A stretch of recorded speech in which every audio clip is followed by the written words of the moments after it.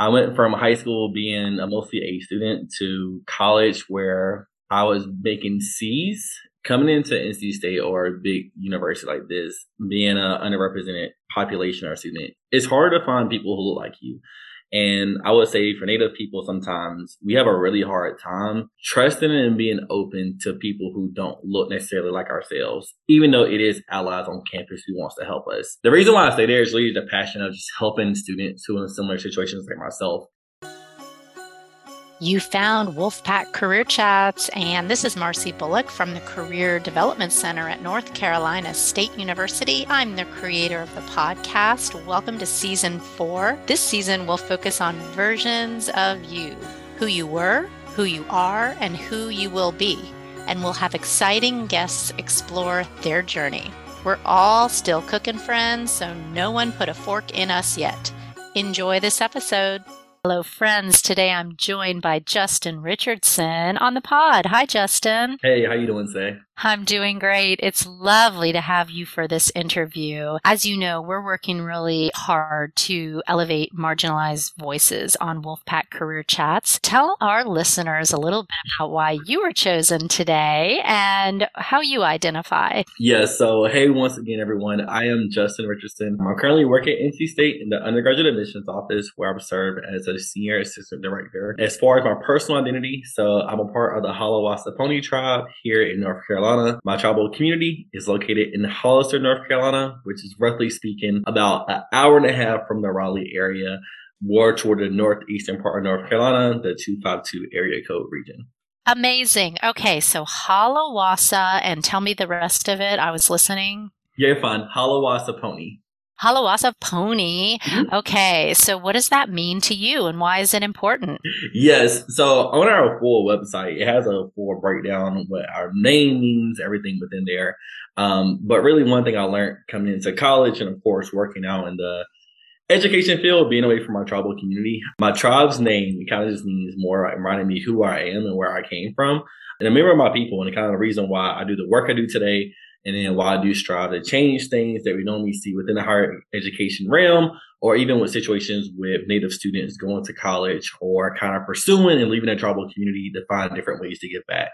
That is so fantastic. And congratulations on that work you do in admissions to work with these underrepresented groups to give them opportunities. Share a little bit, Justin, about your personal story of coming to NC State and some of the challenges that you faced and overcame. Yes. And I would say it's kind of the big foundation why I do kind of what I do now in the admissions office. So starting back as far as first going to college, I came from a super small high school, Warren County High School, which is considered a tier 1 county, which just means very low resource in a sense. But I was a first generation college student. I really didn't know too much about the college going process, about what it meant to go to college, how to fund for college and kind of have scholarships, or really not much about that. My biggest inspiration and kind of role model back then was honestly my high school counselor, who still kind of serves as a mentor to me to this day. He really pushed for me not only to take challenging classes in high school, but to really have kind of like believe in myself a little bit more in school and not just settle for the simple, easy way out of things and everything around there. He encouraged me to look at NC State. Moving forward, of course, I got admitted into NC State, into the exploratory studies program. First got to NC State, I was super excited. I tell everyone I felt like a little kid in a candy store. I came from a super small area with no stoplights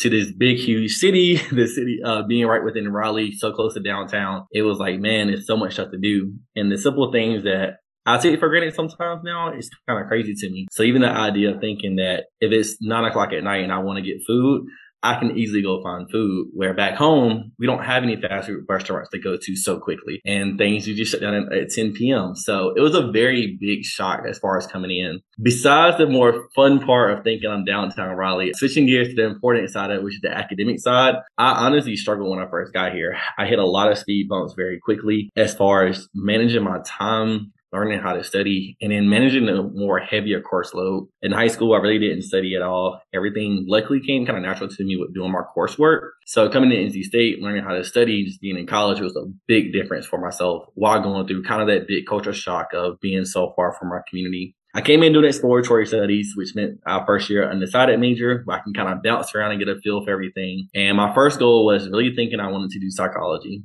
And my thought process back then was I like talking to people, and then thought I gave really good advice. Took that class my first semester, and at the end of that semester, I actually failed my psychology course. And I realized it sounded like a really good major, and it was something real popular. A lot of students mentioned in high school, but it really wasn't a good fit for me. I had then told my advisor I wanted to major in animal science, and I took equine science. Very embarrassing, but I didn't realize that was about horses, and that was the main focus. And so within a week or two in that class, I realized that was not a good fit for me. Went to my advisor, like, can I please drop this course? She said, okay, don't panic.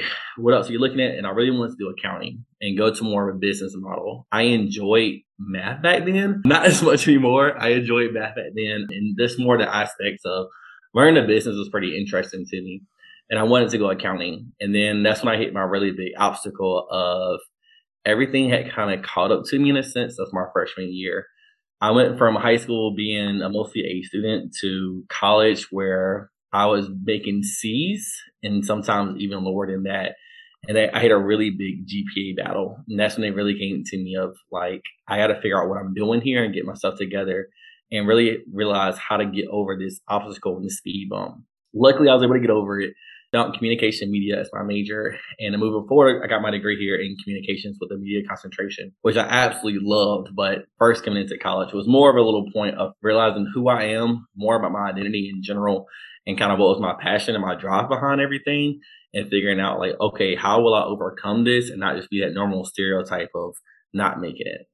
And that is quite a story, Justin. So from starting in psychology, going to animal science, accounting, and then communications. Woo, that is a big circle. But sometimes that's what you have to do is you have to do the stumbling. You have to realize where you are meant to be by testing the waters out. And what a great result. But like you said, it was not easy. I would love to hear you talk a little bit about exploratory studies and if that is something you recommend to people who maybe are beginning their journey without a lot of clarity. Absolutely. I tell any student, of course, with what I do with admissions, we talk to students about potentially picking a major here and going through the idea of what program to apply for. And I tell any student, if you're a little undecided, on the fence, or you're weighing a couple options out, exploratory studies is a really good chance to kind of come in. And I kind of use a pool analogy a lot of thinking like come in, kind of get your feet wet before you dive into the deep end and really have a way to kind of see all the options. A common thing we see a lot is students really know kind of the popular majors. So the ideas of engineering, biology, psychology, business, but the other majors that's kind of unique and a little bit different. I feel like we learn more about it when you're in a college setting, the different avenues and paths within there. So it's a good way to get that broad exposure at one time while having someone walk you through the process of saying like, let's find out more about who you are, things you enjoy. Do you want something more customer facing or something a little bit more behind a computer? Or do you want something more indoors, outdoors, and kind of challenge you to look at different programs and kind of get out of your comfort zone, which is something that I definitely needed coming from a small area of like step outside of what you're used to and what's kind of known as the norm.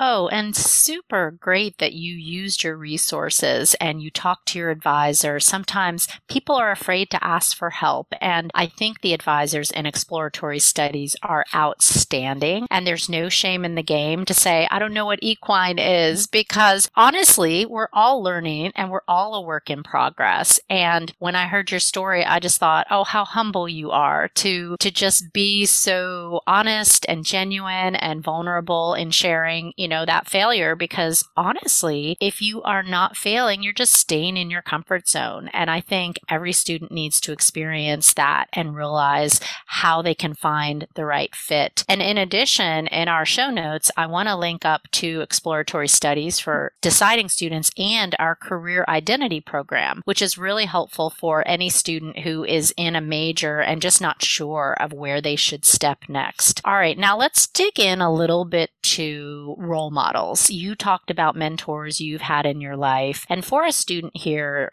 we're going to be airing this during November, which is Native American Heritage Month. A student that identifies with that population, what recommendations do you have for them so they can see people like you who look like them and are successful? Because that wasn't too easy for you, was it? Yes, it was very hard. So as My story, I love telling people it because it kind of breaks some of the barriers down. I think we all struggle with sometimes, or knowing like it's okay to not know right away or to go through obstacles. Okay, it really makes you stronger. And I don't really regret anything that I went through and did. The first thing I would say is coming into NC State or a big university like this, being an underrepresented population or student, it's hard to find people who look like you. And I would say for Native people, sometimes we have a really hard time trusting and being open to people who don't look necessarily like ourselves, even though it is allies on campus who wants to help us.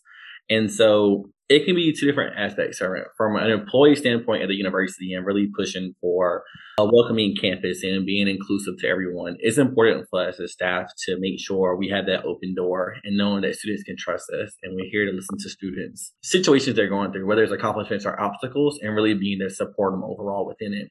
And for Native students on campus, it's knowing that it's good to find someone you can trust, whether it's someone who looks extremely like just like yourself or someone you have comfort in, whether it might be a professor or a faculty or staff member or your academic advisor, someone. A really good first step, I can always say, if you can reach out to me and find me in the admissions. Also, at the same time, we do travel quite a bit, especially in the fall with recruitment. Next one I usually recommend is Multicultural Student Affairs, which is located on the fourth floor of Tally. It feels like the third. Could you come in a second? But it's the fourth floor. But Multicultural Student Affairs is a really good resource for students of color in general on campus, helping them get connected to resources, knowing they have a place of belonging on campus. And they were what I used coming into campus. I have a crazy story. My advisor had to pull my teeth sometimes to like to talk to her. I wouldn't come right away and tell about my problems. But my junior year is when I really started being open, talking about my situation, what I was going through, my thoughts. And my first mentor, being a college student, was the assistant director at the time in Multicultural Student Affairs. And he was someone that I didn't go looking for a mentor. He had a very hard shell, like I did in a sense, of kind of a way of like, not standoffish, but more of like, it is what it is, and we're going to see how this goes. He was worried about me at first, and I was worried about him. And honestly, we have an amazing relationship because we do connect in different levels, and we have ways where we can kind of relate to each other. And so it kind of happened naturally and been someone I could talk about, okay, this is what I'm going through. This is what I'm dealing with. Also, how do I find this and what I'm going to do after graduation? So he was a really good influence to me. And he's once again someone I still keep in contact today with career choices or career things I go through. I'm looking for advice because he's someone who I trust. And I know he's been through some similar situations as myself. I love that. That is so great that you found that person who could really give you that mentoring lift up. Even though it was a little gruff exterior, you were able to break through that shell. And then sometimes that's how it is. And you never know the person that is going to impact your life in such a big, meaningful way. I'm curious how you ended up in your job now. How did you find this job and why do you stay there? Yes. So my junior year, I started getting more involved with the Native American Student Association, or NASA for short. They had an advisor who was the assistant director of Multicultural Student Affairs, and he worked a lot with someone who was working in the undergraduate admissions office. They had an internship program to open up, and they encouraged me to apply for it to see what happens. I was able to land the internship, so my last year and a half at NC State, I did that as my internship throughout the semester. And basically, I've stuck with them ever since. So I started as an intern. I graduated December 2015. June 2016, I was hired as an admissions counselor, went from an assistant director, and now I'm a senior assistant director. It's hilarious because talking to the staff members now, they told me that when I first was hired as an intern, they felt like they were taking a chance on me. I was someone who had all this passionate energy, but it was so sporadic and all over the place, and it really wasn't like let's pull this in, rein in some of these strengths, and kind of use it in a good manner. The reason why I stay there is really the passion of just helping students who are in similar situations like myself. So whether someone came from a small community or was first generation, or the students who really thought that they didn't know college was a reasonable goal for them, like a reachable goal, and really just helping students to see they can come out to a big university such as NC State and to see and be a difference maker is the reason why I stay into it and stay what I do. And I love what I do overall, the passion behind it. Helping students and kind of being that say like you can change your future or change your family's path of what you're normally known for. You can change it. And the hard work you've done, we can use this and you can go and not just settle for the bare minimum or what your community is used to and kind of what everyone says you should do based on society. More like, let's break this standard and show you how much you've done so far and how to keep pushing for yourself. So what is a very meaningful tradition that you take from your upbringing? And we're going to move into kind of the theme of our podcast this season, which is versions of you, which is I was. So tell us a little bit about what you were and how that transformed into who you are now, the I am. Yes.